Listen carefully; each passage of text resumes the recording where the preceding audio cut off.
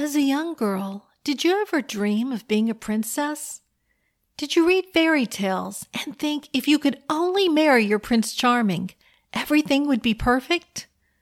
Or maybe now, do you watch Hallmark movies, especially the ones with undercover princes from obscure countries, and wish that you could have that kind of life? In today's episode of All God's Women, we look at Michal, a true princess who married her Prince Charming, who later became king. And yet, Michal's life was anything but happily ever after. In fact, it was her princess attitude that led to her tragic downfall. Hi, and welcome to All God's Women. I'm Sharon Wilharm, your host for the show, and I am excited to be taking you on a journey through the Bible, focusing our attention on all God's women. We'll be talking about women you've heard all your life and women you've never heard of. Each has a story to tell, and I can't wait to share them.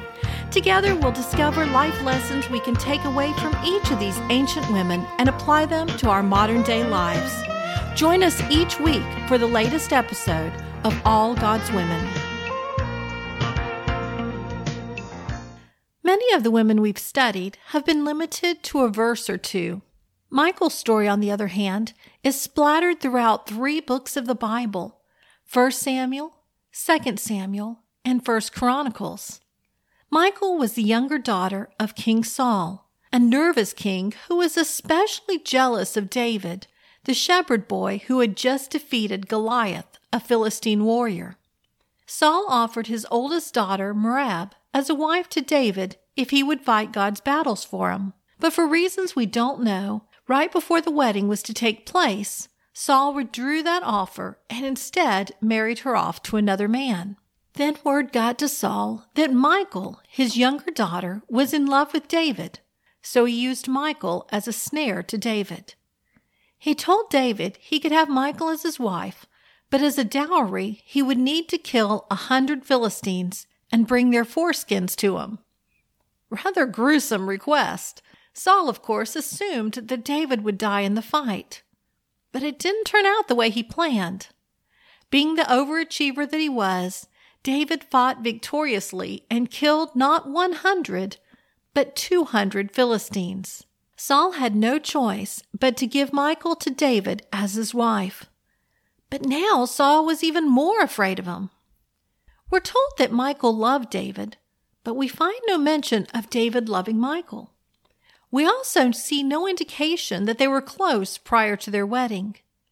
It might very well have been that David and Michal barely knew each other, and that she loved him as one would love a celebrity or superhero. She heard the stories of his heroic battles. She saw how afraid his father was of him. She saw how her father treated her. Perhaps she saw David as a strong and handsome Prince Charming to whisk her away from her lonely life. She had likely heard the rumors that David was destined to replace her father as king, and she wanted to make sure she was by his side to bask in the glory when the time came. Her love wasn't a selfless agape kind of love, but rather a selfish adoration, using David as a pawn to advance to where she wanted to be. Saul's anger at David grew stronger as time progressed. He begged others to kill David. He tried to kill David himself. He ordered soldiers to stand guard at David's house and to kill him the next morning. But word got to Michal, and she warned David and helped him escape out the window. Then she put an idol in his bed and covered it with goat's hair. When the servants came looking for David, she told them he was sick. Why did Michal defy her father in order to save David? Was it out of love, or was it just because she didn't want to be a widow? David couldn't very well take over as king if he was dead, so she did what she had to do. David was safe for the time being, but Michal was left alone while David lived as a fugitive in the wilderness. This wasn't the happily ever after she had planned. After a while, Saul gave her to marry another man, Palti, from Galim, and David took on 2 additional wives, Abigail and Ahinoam. We don't know much about Palti. We don't know who initiated the marriage or how Michal felt about him. Some speculate he was destined for greatness as another warrior, which would make sense as to why Saul might have wanted the union. We do know that some years later, after Saul died and David demanded that Michal be restored to him as his wife, that Palti followed behind her weeping. She, on the other hand, appears to have gone along willingly. And why not? David was finally taking over as king of the land. Palti paled in comparison. So what if David had other wives and she was only being used as a political pawn? Why should she care? She would still have an honored place in the king's palace as his first wife.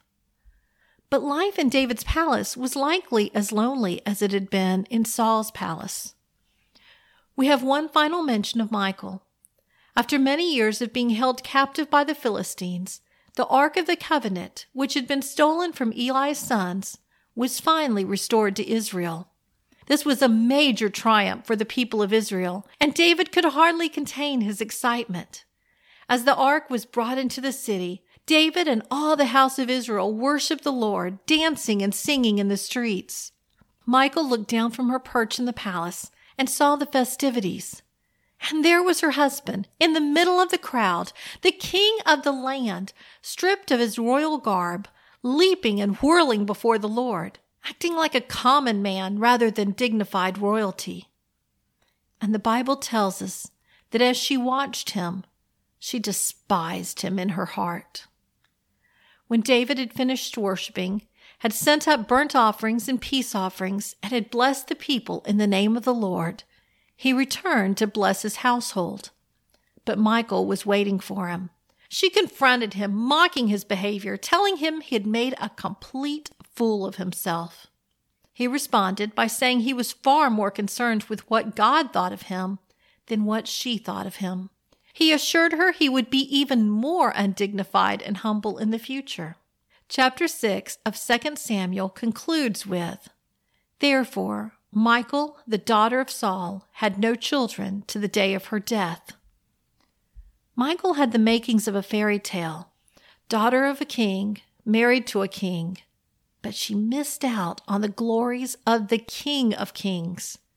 She got caught up in the superficial and never realized the substantial. She died never truly knowing David, never understanding the secret to his greatness. How many of us are guilty of the same? Do we focus on the trivial when we should be concentrating on the timeless? Do we get so caught up in what people will think of us that we forget whose opinion matters the most? Do we care more about public opinion than we care about our Lord? The world will feed us all kinds of lies.